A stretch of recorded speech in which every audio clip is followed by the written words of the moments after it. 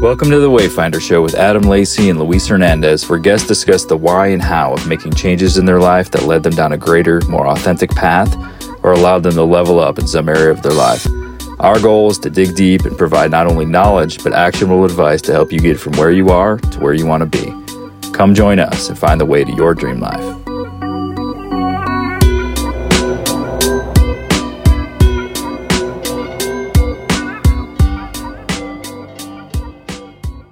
Hey everybody, welcome back to the Wayfinder Show. This is Adam with my partner Louie. Louie, how's it going today, man?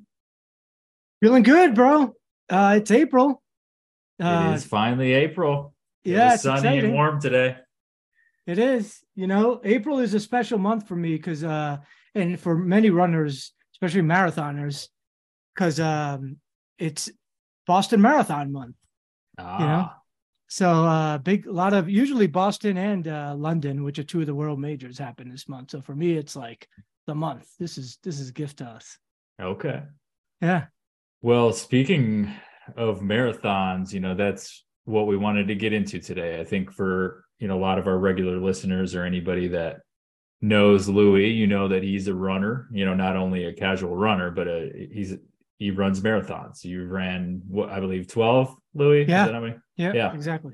So we thought we'd jump on today, you know, especially this time of year, a lot of people will start getting back into a health kick. And, you know, I think there's a lot of us out there, myself included, that have never run a marathon and are just curious on how you do it, how you train for it, what it looks like, what you eat, you know, all the specifics about how to train and what to expect at a marathon. So we thought we'd just go ahead and pepper Louie with some questions, and hopefully it can provide some advice that you guys can use later in your lives. So with that, having said that, Louie, why don't you just paint a picture of your background in running and what you've done in marathon running? Yeah, sure. My first marathon was back in 2010. It was the Philadelphia Marathon. Okay. And leading up to that, I had not really been a runner at all. You know, we'll talk a little bit more about that, but you know, that my results there were, I think it was like 4 hours and 56 minutes and change. It was, you know, for some people that's a great first time. At the time I thought I felt like Rocky. I felt like I won, you know, and it was great. So then after that, I did New York City Marathon. I also said, like everybody says, you know, I'll never do this again. It was very difficult. It was painful. You just never know what you're getting yourself into with that. And so I said, never get to it again. But I kept lingering, talking to, you know, friends. And I said, you know, I continued to run a little bit when I moved to Colorado. At the time I lived in Baltimore, got into trail running. And I said, you know, I'll never run a marathon again unless I get into the New York City Marathon. So then I said, all right, well, you know, to be honest about it, you got to at least apply, right? It's a lottery. You apply. Very few people get in. It's one of the world's biggest marathons. So tons of people apply to get in and don't get in. And so I'd apply every year. And what I didn't know back then was if you applied every year for 3 years in a row, you had to pay like an application fee for the lottery. I think it was $12. And if you failed 3 times, you didn't win 3 times, you automatically get in on the 4th. So okay. I got in. And then before you know it, I was running marathons. I'm like, all right, I said I was going to do it, so I got to do it. So that was 2014. It was, I think, the year after Hurricane Sandy. And then I joined a road running group, kind of got off the trails. And there I got hooked. And at that time I was still above 4 hours. I think it was like 4 hours and 7 minutes or something like that. And my goal just became to get under 4 hours for a while. So I think it took me like 2 or 3 after that. I forget which ones I did, but I did like 3 Chicago marathons. I did the Big Sur Marathon. I done the Grandma's Marathon, Mesa Marathon I just did, all that. And I eventually worked my way down to 3 hours and 4 minutes. And my goals, good. Yeah, it felt great. And my goal over time became to run the Boston Marathon. Because if you start getting into this, you start hearing the legend of it. It's the world's oldest marathon. Everybody goes, you get this cool jacket. which I'm wearing now along with my Boston medal. And it just became the goal to go after that. And I think that started to grow in my head after like the third or fourth marathon I did. But I needed to get like under 3 hours and 15 minutes, which just seemed impossible at the time. So I just started by taking a little bit at a time, trying to get. So you had to get under 3:15 to like get into the marathon. Is that what you mean? Yeah, exactly. You need and with Boston, it's tricky. You have they have a qualification time and it's based on age and gender. So I said I wanted to get there before I turned 45. So at the time, I think the first time I decided I want to go there, I went for it and totally blew up and got injured and all this stuff. And these are all life lessons, which we'll talk about that you get along the way. And then I made it a long-term goal. Made it, I think like in 2015, I said, I want to qualify by 2020. So I made it a longer term goal. And then I just kept chipping time off of each marathon and learning along the way. Okay. So yeah. And now I've done that one, got to 3:04. So now my goals is, I'd like to get under 3 hours, and I'd like to run all the world marathon majors, which I've now done 5 of the 6. So out of the ones you mentioned, like just almost even looking at it from a non-runner's perspective, you mentioned the Big Sur, which is a cool, beautiful. I mean, was that did that add a little extra to the marathon, being that it was in a cool place like that? Oh my God. Yeah. So at that time, I think when I was going for that one, I wasn't thinking of majors or any time. I just thought it would be a great place to run it, right? Like Highway 1, the Intercoastal Highway right there. Hell yeah. From Big Sur. I'm like, that must be stunning. So I applied and got in. That was also a lotto, but it's not as competitive, but I got in after a couple of tries and went, and yeah, it was epic, dude. I kind of say it's like a religious experience. I mean, it's just stunningly beautiful, so serene.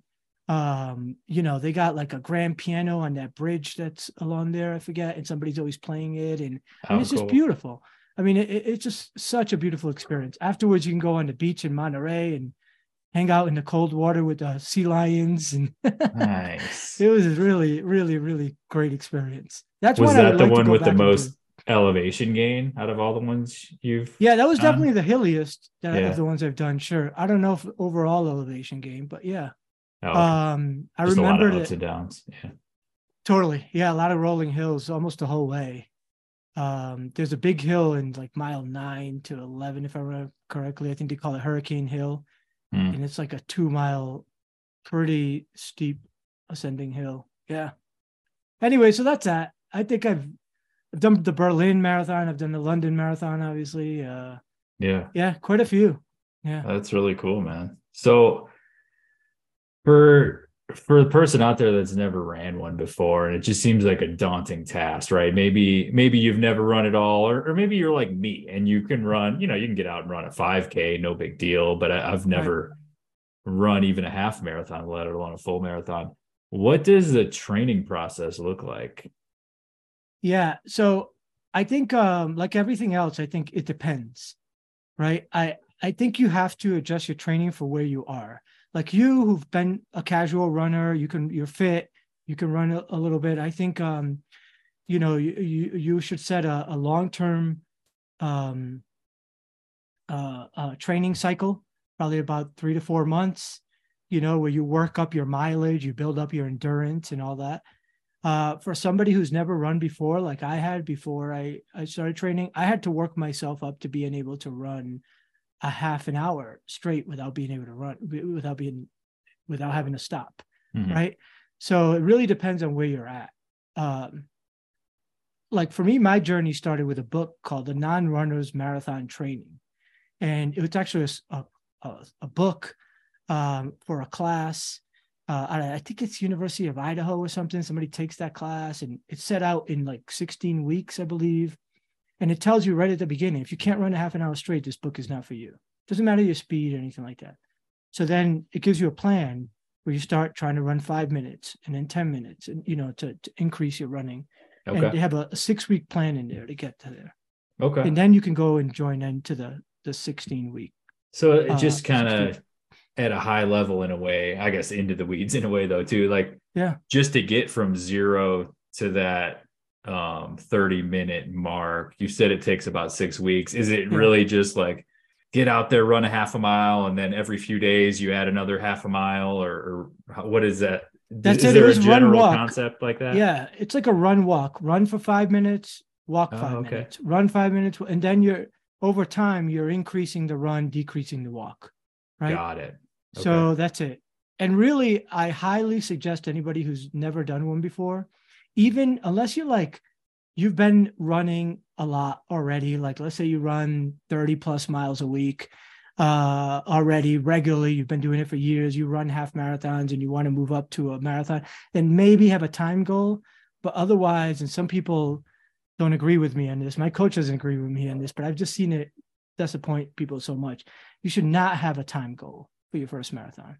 Your first marathon should really just be to finish. In that book I tell you about, it preaches that. And I think that's the best lesson in there. You should not have a time goal. It should just be to finish. It is excruciating pain that you're going to put yourself through. And it's almost unimaginable, the pain. And, so you shouldn't beat yourself up. At the end of the day, even if you walk all 26 miles, that's 26.2 miles that you just walked. Like, that's a lot. Yeah. Right. And you should be proud of that. And you shouldn't set a time goal for that. So, yeah. Do you think it's a good idea to start with a half a marathon and then move to a full, or not really? Yeah. Good question. I didn't do that, but a lot of people do. And I would recommend it. If I were to go back in time, I would. Yeah. I rewarded myself with that half hour run time by just doing a 5K, which took me about a half an hour at that time. And then I skipped anything over that and just went straight to a marathon. But I think a half marathon, I think it is smart to go in incremental steps for sure, whatever you like. But ultimately, the training is probably going to be the same. For seasoned people like myself now, we're going to do a couple of half marathons as part of our training, just as tune-ups. So again, it depends on the stage you're at. Like for me, I'll do 1 to 2 half marathons to see what kind of shape I'm in, so I can tell how to adjust my training, right? Okay. But if you're a beginner, I don't know if it matters. And then I guess without going too deep into the weeds, and I'm sure it's customizable, but first part of the question, is there a resource, a book, an app, or something you would direct people to get that training program? And then after that, like, what does the training program look like? You mentioned throughout your training program, you'd be running a few half marathons, but can you give us a kind of a high level overlook of what that looks like, what those, let's call it few months or whatever it is, looks like? Yeah, of course. So there's you're talking to a running geek, so it's going to be hard for me not to get into the weeds, Adam. No, it's all right. Do what you got. So there's a lot of great books out there on running you can pick up. Some of the legendary coaches out there, like Jack Daniels, you can, not to drink, but the running coach, he's written a lot of books.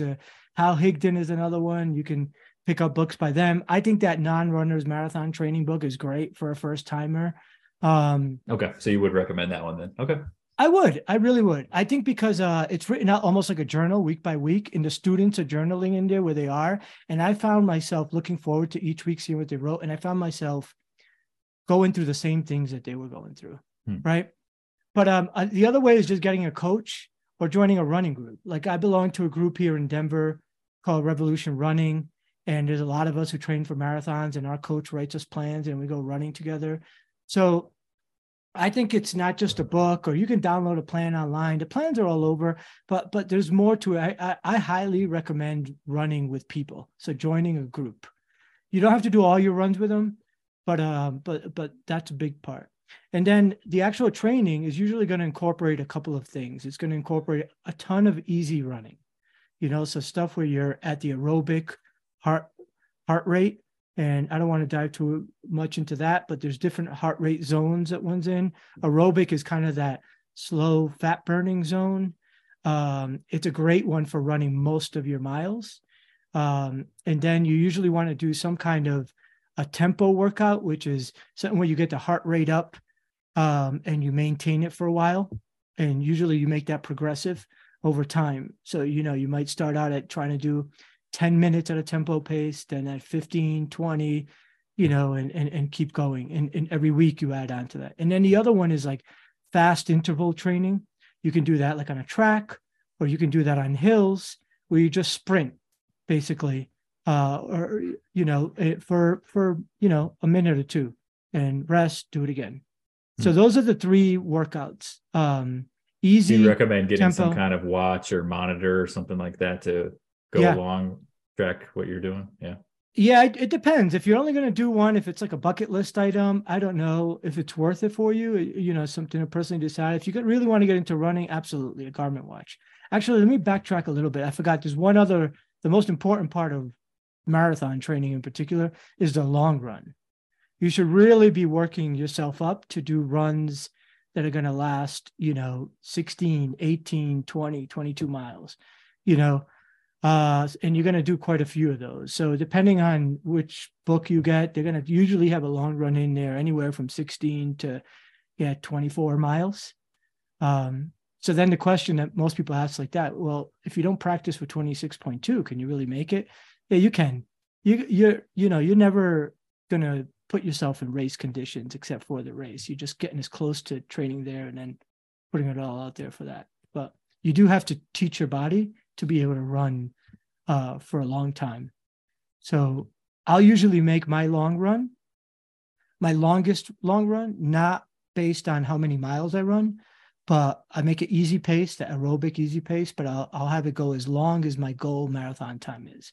So if my goal marathon is 3 hours, I'll have one long run in my training that will go that long. And that's just so I've taught myself to run for that long, even if it's not at the speed I want to hit my marathon in. Yeah. I like it. So how long before the actual race do you do your last long run? Yeah, usually about 3 weeks out. Okay. So the marathon training will be come in a few different phases.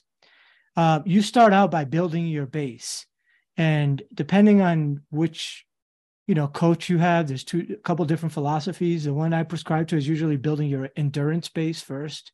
So that means getting your legs trashed by running a lot of miles first, building it up so you can run a long run every day, a tempo run. Not every day, once a week, and a tempo run once a week, and interval, and then a bunch of running in between, just real easy. And so you do that for about 6 weeks or so. And then after that, you start doing a more specific training. So the tempos you start adding in to be, a little bit faster than race pace. You can really, and a little bit longer. Your intervals, you're trying to go much faster, and then your long runs, you're really adding the miles on that. Still easy, but adding miles. And then after that, you usually do a taper phase. And your actually sometimes there's a third phase in there where you'll have the more simulation. So your tune-up races, you might do like a 10K or a half a marathon just as a tune-up to see where you're at, engage and adjust. And then you'll do a taper, which is usually about 2 to 3 weeks before the race. And that's when that last week before your taper phase is really when you're giving it your all. You should be really tired. Your legs should be trashed, but you're doing your longest run that week, your hardest tempo, all of that. And now again, every coach has a different philosophy behind it, but for the most part, it's something along those lines. And then how many days a week are you running? Are you running every day, or is there off days? I'll typically run 6 days a week now. I did streak for a while. They call it when you run every day. And I found as I got older, I need a day of recovery. So I'll still run when I'm peaking out, training. I'll run like 70 miles a week over 6 days and take 1 day off and try not to do anything. Yeah. But everybody's a little different. I highly recommend having a day off. Especially, if you're in your 20s, your body can recover. You can go get shit faced the night before, get out, do a long run, right? And you're still going to be good. Yeah. But as we get older, the recovery becomes just as important as the actual running. Okay. Now, just to close out this training segment of this conversation, what does the last 2 or 3 weeks look like after you've started to taper down? It sounds like a little bit. Yeah, you're cutting back a lot on your mileage. You are not doing anything hard. You might do some interval work still just to keep your legs. That's the short, fast-paced stuff, probably not on hills, just like on a track. And you'll do that maybe once a week just to shake out all the lactic acid and keep your legs, your mobility and your legs moving. So you might do that once, maybe twice a week, and that's about it. just a lot of relaxing. The most important thing, you can almost go without running the last like 2 weeks, really the last week, and running may actually hurt you more. You're just doing it to stay fresh, right? Okay. But it's really important you rest a lot, maybe lay down and put your feet up in the air so you can flush the blood through your legs. I mean, things like that are really good. Yeah. And you're also slowly carb loading that week, so eating a lot of carbs, but slowly, not just like that. There's always that pasta dinner the night before the marathon. That's like, I did that for a while. I thought it was great. I'd buy the tickets to the expo. Now I know it's not a good thing to do. It's better to just have a lot of carbs in small portions, like in every meal, and snacks and everything throughout the week leading up to it. So your body's absorbing it better, because you will burn a ton of fuel. And so you're fueling throughout the week. Smart. So how about the day right before the marathon? Same thing, just rest and eat some carbs, get some good sleep. Yeah, you want to stay off your feet that day. So, your last minute prep stuff and then just kind of, I usually will go and stay in my room wherever I'm at and have a good book and lay on the bed with my legs up in the air and read that book and just keep snacking all day, a lot of bananas, fluids, things like that. Yeah. All right. Now day of, here's the fun part, right? What happens? You wake up and then what? Yeah, man. Now I mean, there's a lot of anxiety that day before, and you freak out because you got to rest, right? So, and a lot of people won't sleep. I'm pretty good at getting myself to sleep, but even on race day, I'll wake up extra early. But if you've been resting all week before, it's okay. Like your body, is going to be okay if you didn't sleep that day before that. Well, a lot of people don't let that freak you out. But you want to have everything prepared and get out, try to just stay as relaxed as you can, move slowly to a bus or wherever you need to get to get you to the start line. You want to bring, your gear to change out of after the race and check that in at the gear check and be there early. So you're not like rushing to the starting corral or whatever. Cause especially the world major marathons, they rush you through. They're real strict and all that stuff. Bathrooms, you want to make sure you have a good bathroom break. You want to make sure you flush your system. One of my hacks actually is during the taper, I would quit drinking coffee. So for 3 weeks out, I quit coffee, and I was a hardcore coffee drinker. I'd drink 3-4 cups a day, every day. And then I quit 3 weeks out, which is really tough. But then the day of, I would have coffee. And what it does is caffeine is actually a performance enhancing drug. Well, it's a legal one though. And so it gets your mind really focused and you get a lot of energy from it, but it also helps you go potty. So that's good. You want to do that before the race. I mean, to me, the key is making sure I go potty before the race. Yeah. How about food and hydration? What does that look like on the day of? Yeah, some people will bring like these belts that you can carry your food and hydration in, your bottles and all that. But most courses also give you water, and a lot of them now also give you gels. And these gels are, kind of like a jelly that have a ton of calories in it, and so you want to have those. I bring my own. One of the golden rules of marathon is you should never try anything new on the day of the marathon. So all of the gels, you need to learn how to run with that, like taking them down. After you run for 45 minutes or an hour, you should take a gel, get some calories back in your body because you just burned a ton of them. And that way you won't bonk. So I bring my own gels. And then I just drink water at each aid station, just a sip and keep going. So how many of these gel packs do you use personally for a race? I now have one I really like called Martin, and I take 6 of them. Each of them is like 100 calories, and I take 3 caffeinated ones and 3 non-caffeinated, and I just switch them back and forth about every 6K, which is almost 4 miles. I think it's 3 3/4 miles. So, and is that all you're eating or consuming on the day of the race, or do you eat actual food beforehand or no? Oh yeah, that morning I'll definitely eat some. I'll have a banana always, maybe something. You want to have stuff that's easy on your stomach because you do have some anxiety. You're going to be flushing all the acid around your stomach the whole time. So you what hits well with your stomach is really important. So I'll usually have like maybe a piece of like a bagel, toasted bagel with peanut butter. I'll make a peanut butter and jelly sandwich sometimes. Something that's really easy on the stomach, but has a little bit of carbs and protein and all that. I'll have my coffee, Bananas are great. It might be a muffin. I don't know. Everybody has their own thing. I have friends who take Pop-Tarts. Pop-Tarts are actually great for that. I just haven't messed with it. Everybody develops a routine. Yeah. When I used to race before, as you can tell, I've got my nutrition dialed in, but I mean, I would eat. A lot of these courses have people out there giving you bacon, chips, beer, all this stuff. I used to Big Sur, man. They would give you these great strawberries. It was so good. And I would take all that stuff along the way, except for the beer, of course. But now I've learned you got to just, take it Stick on. to what you're used to. Yeah. Yeah. And the other one is salt. Like I think I mentioned before, I forgot to take salt at Mesa, and it's hot and it's dry. And that's a big mistake because salt helps you retain your water, your fluid, and keeps you hydrated. And that's really important.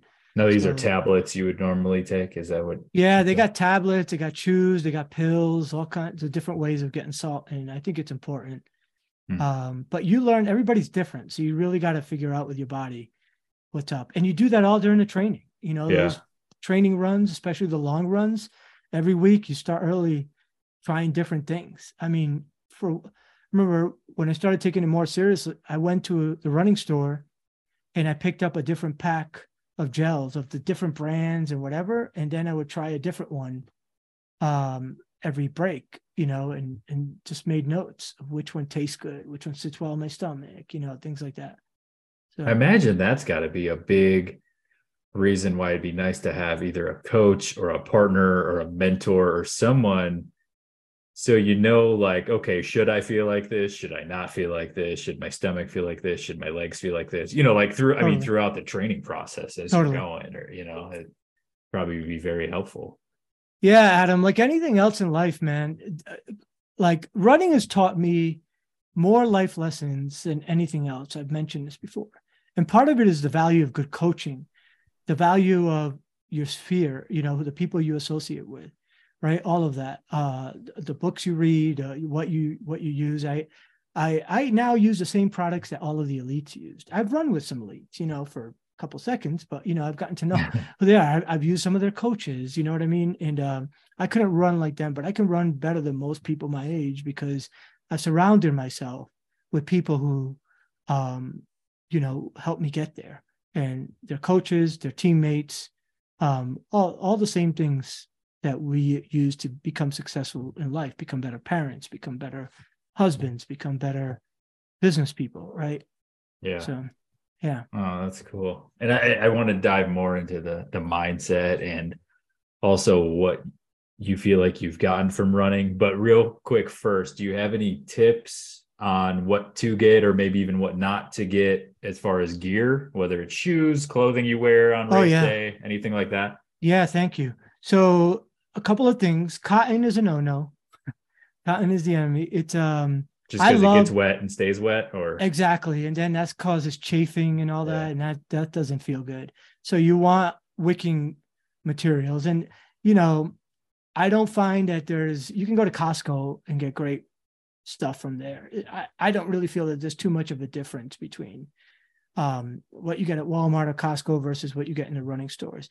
The differences are more in comfort, like, personal preferences and weight oftentimes. Right. So that's one thing, but you got to switch all your gear to wicking. When I first started, I was broke. I had my business failure, and I would just get stuff at the local Goodwill. And once I learned that, and I would just go and pick up, and some of it was way bigger. I mean, that was bigger back then anyways, but bigger size, but that's key. And then the other thing for shoes are really the most important thing. And I recommend going to every town, every city in the country, and a lot of small towns have running stores. So find your local running store, support them. You can find running groups, coaches, physical therapists, everybody. It's a great place to start. Every time I go to a new town on a road trip, whatever, I always go find the running stores and I get advice on where to run, everything. It's how I get to know the lay of the land. But more importantly, it's for shoes. A lot of them will do a gait analysis for free with you, right? They'll put you on a treadmill. They'll take a video of it, and then you'll get in front of a computer and study your stride together. And then you'll figure out what kind of runner you are, and they'll get you the right shoe for that. If you're going to be a serious runner, that is the number one thing you should do. Probably you don't just go buy the nicest, you can't run in Jordans, right? You can't, don't go buy the coolest shoes you see at Foot Locker or any of that. Go get real running shoes for your form at a running store. Yeah, and then and they're expensive. You're going to drop probably no less than 120, 130 starting and up. I got the shoes I race in cost me $280. I could have never imagined I'd spend that much on a pair of sneakers, But once you know what kind of runner you are, the hack there is just you can always buy last year's model when they go on clearance. They don't really change too much and just stock up. So every time that there's a model I really like, that I'll wait till it's about to go on clearance and I'll buy like 4 or 5 pairs at once, because they'll be like half off, 75% off. Yeah. Do you, if you're training through a marathon, are you using multiple pairs of shoes? Are you flipping them out? Are you running in the tread right off of them? Or now that I'm more serious, I do have different pairs of shoes for different purposes.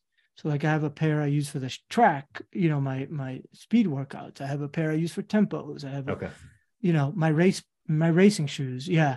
So, but then I have, my everyday trainers, and those are the ones that get all my easy runs, most of my long runs, that gets the most mileage.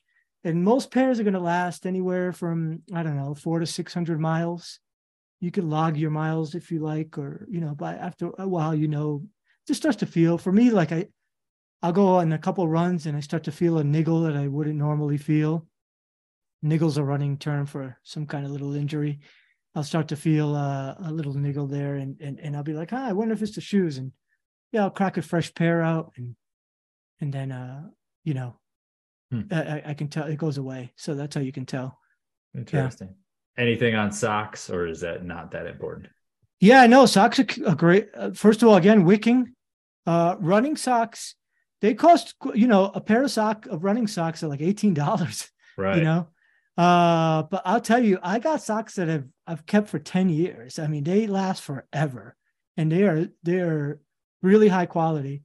And a lot of wicking socks, I've noticed, you can go like again to Costco and buy socks that are all polyester, and polyester is a wicking material, but they still chafe and are abrasive inside. So you want them to be cut for the right way for runners, so you don't get chafing, because chafing is a big deal if you don't have a fresh pair of the right pair of socks. But otherwise, then that's the key. You can deal with cotton in other areas. You'll still chafe and it's uncomfortable, and I don't recommend it. You can deal with it, but with socks, you run in cotton socks and you're going to be hurting. Yeah. All right, man. So, I guess to follow through the timeline. So after the race, are you just dead? You just take a couple of weeks off from running completely after the race? It's funny. When I first used to run, I was dying, right? I could barely walk. Going down the stairs sucks. You got to walk backwards. And that still happens to me, even to this day. But it was it would last for a lot longer after that. Really tired. Ironically, as I've gotten faster and better, I don't feel that way. I feel like a ton of energy most of the time. Okay. I usually go on really long walks after, like Grandma's, the finish line. Grandma's is the race in Duluth, Minnesota. The finish line was like 3.5 miles from the hotel we stayed at. We ended up walking back, stopping at bars and restaurants along the way. It took us like the whole day, but I felt great. I was pumped. Then I went, our hotel had a water slide. I went to the pool with my kids and went down a water slide. It was amazing. Nice. I wasn't able to do that before, right? You get yourself into that kind of shape. Mm. So the next day I'm usually a lot more sore, but I can still, London, the next day I still got on a train and made it to the airport, flew back and all that. I was fine. I mean, after Mesa, I drove back that next day.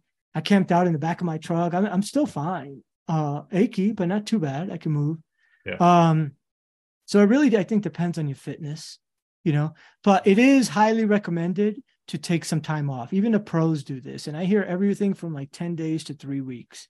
This time I took like 2 weeks off, which is, I think, my longest break. I usually take the 10 days, but you should, because you have pounded your body and you got all these micro tears in there.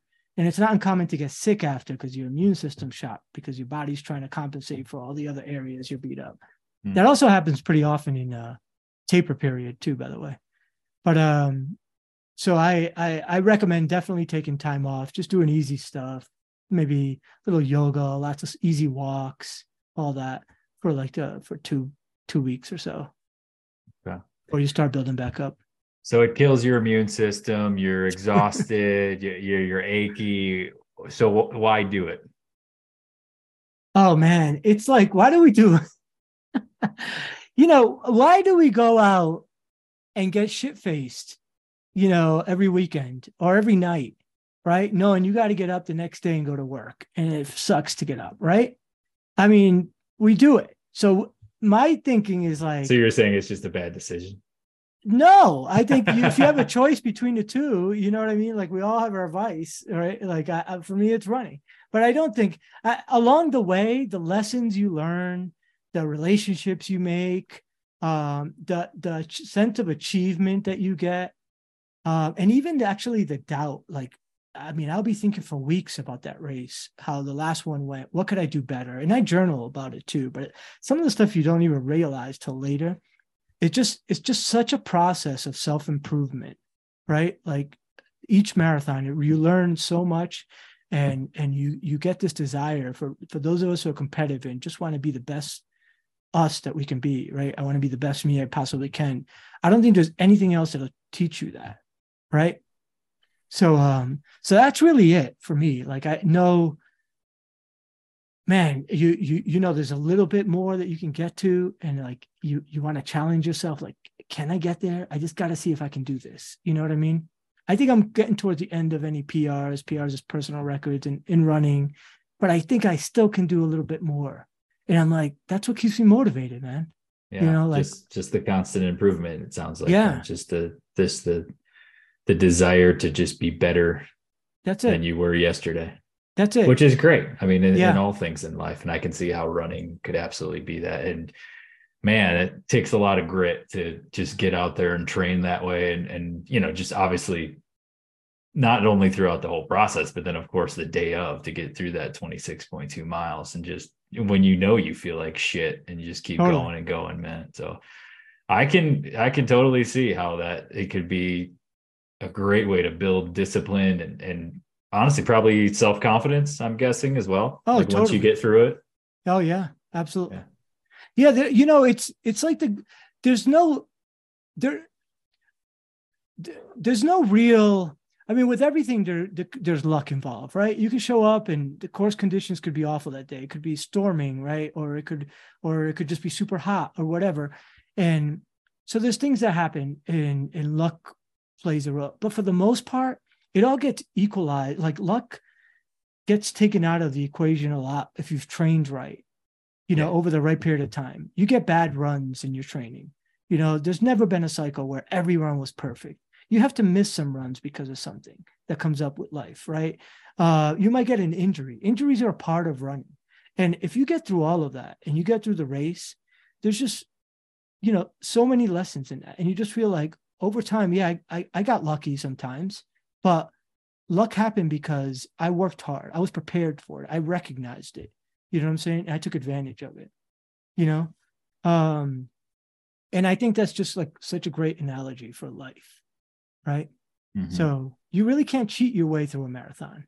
Right. People are, you ultimately it's all you, and you got to get to the finish line, and there's nobody's going to carry you. Nobody's going to, yeah, I mean, you can cheat, right? You can cut the course, you can, take public transportation or whatever, but you got to deal with that for the rest of your Right. life. And those are the demons that creep up from doing the other vices like drinking or drugs or running away from problems or any of that, right? So yeah, you face that on and you take it and you finish. And yeah, of course it builds a ton of confidence. Yeah. Yeah. That's great. So let's see. You want to get below 3 minutes. That's a big goal. Is 3 that still hours. your, I'm sorry, yes. Yeah, 3 minutes would be Dude, pretty I will damn be good, wouldn't so it? paid if I got finished the marathon in 3 minutes. So you want to get below 3 hours. Yeah. Is that still a goal of yours?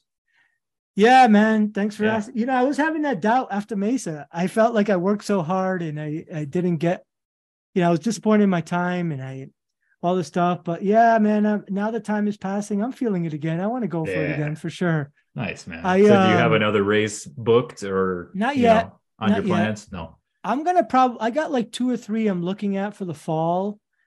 Right now we're really busy. I couldn't put in the training I need. I'm still running all the time, but I couldn't put in the training I need. I'll probably start training towards the end of the summer, like specifically for the race, and pick a fall race, probably late fall, maybe like November would be a good time. Ideally, unless of course I get into the Tokyo Marathon, which is the last world major I need to hit.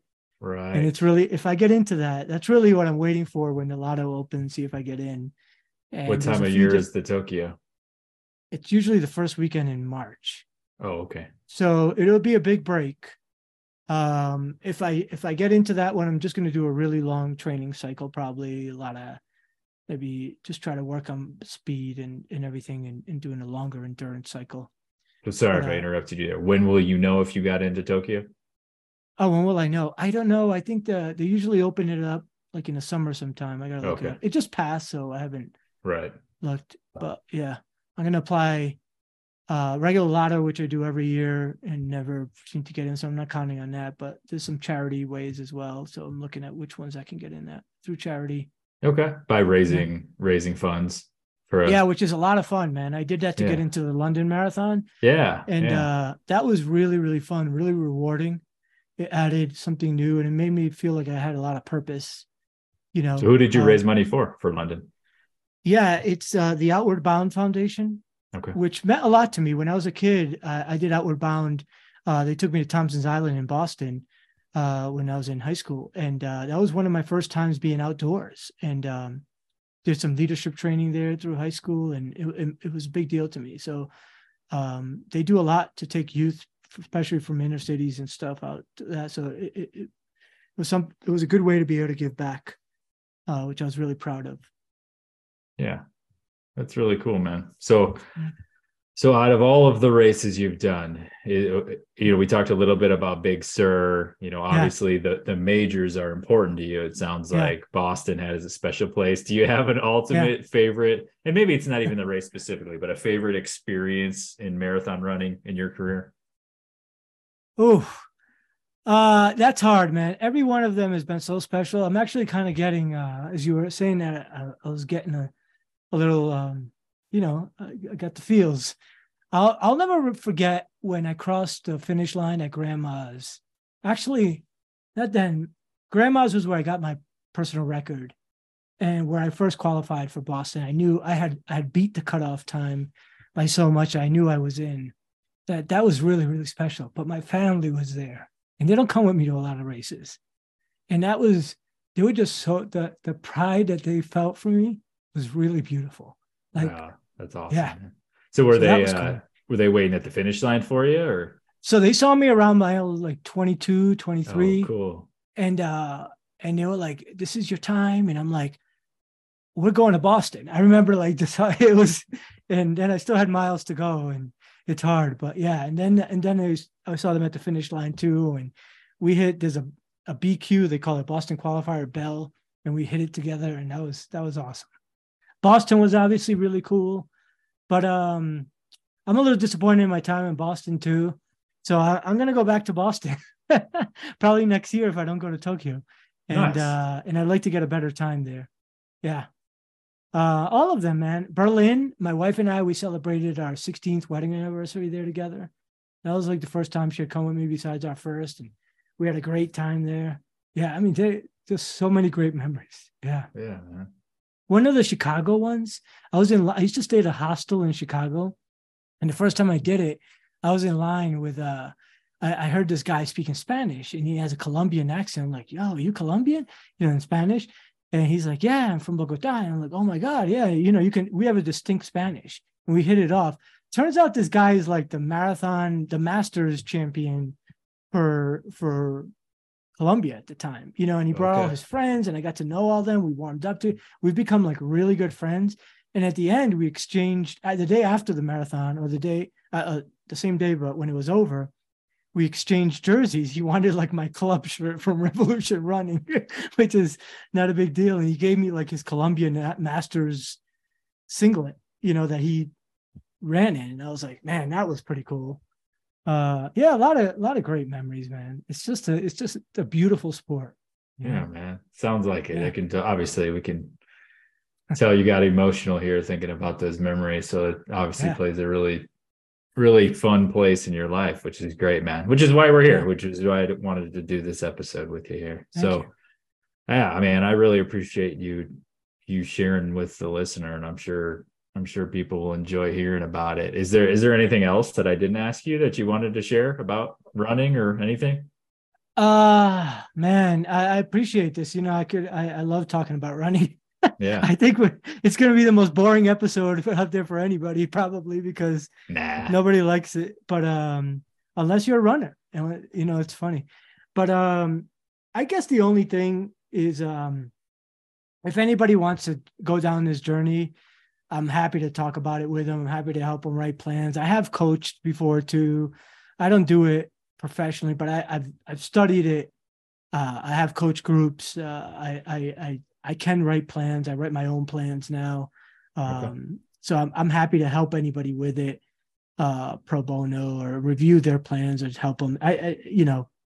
In whatever. Not trying to make any money off of it. I just want to share that experience with the world because I think it's just a great way to grow. So how do you want them to get a hold of you? Yeah, they can email me, Hernandez at pioneergrouprealty.com. Okay. Is my primary email now. Facebook, I'm on there, LinkedIn, Instagram. I don't even know my handles though, but they can look me up. Or obviously through the Wayfinder show, our emails are in there. Right. So so it'll be in the show notes. Are you still part of a running group that anybody locally here in the Denver metro area could just join, or is it kind of an exclusive thing to get into? No, it's not exclusive at all. Our group, it's Revolution Running. I'm not as active right now just because schedule doesn't allow me to, but a lot of all my best friends, running friends locally here are all there. And so we still meet up very regularly. All of the easy runs, they meet twice a week for the workouts. And then there's a long run on the weekends. They have a group here in Denver, Boulder, Littleton, Longmont, East Boulder County. Okay. And, but they have running groups everywhere. Sometimes on road trips, I'll just look up the local running group. I'll stop by a running store and ask what they are, and I'll go and meet up with people, and you have instant friends. Yeah. One of the best ways of making friends when traveling is this is a great hack, by the way. Do that, find a local running group, and people will just take you under your wing. Just tell them you're from out of town. They'll tell you where everything is. They'll tell you, all the bodies are buried in town. It's just a great way. I've been invited to people's homes after one run with them. Running breaks down a lot of barriers, socioeconomic class, ethnic, whatever. I mean, it doesn't. Every barrier that's out there gets broken down when you're about a half a mile to a mile into a run with somebody. Nobody gives a shit. You're all smelly. You're all sweating. You're all, panting for trying to catch your breath. And before you know it, you're just trying to entertain each other through the run by talking. So it's a great way of meeting people anywhere. And I'm sure a lot of people can relate, because I think that's true with, at least to some extent, with doing any hard thing. I mean, when you do hard things with people, it becomes a bonding experience. And absolutely. And I know I've noticed that's especially true when it comes to physical activity, whether it's a run or a workout or CrossFit or any of that. Just, something about doing hard physical activity is just kind of a way, like you said, to break down those barriers and figure out who people are, make some friends. Totally. So it's cool, man. Yeah. Thanks. All right, man. Well, I had fun today. I'm sure everyone's going to enjoy getting to know you a little better. Thank you. Obviously, to the listeners out there, if you have a question for Louis or me or anybody, you know how to get at us, and we will catch you next time. All right. Take care. We hope you've enjoyed the Wayfinder show. If you got value from this episode, please take a few seconds to leave us a 5-star rating and review. This will allow us to help more people find their way to live more authentic and exciting lives. We'll catch you on the next episode.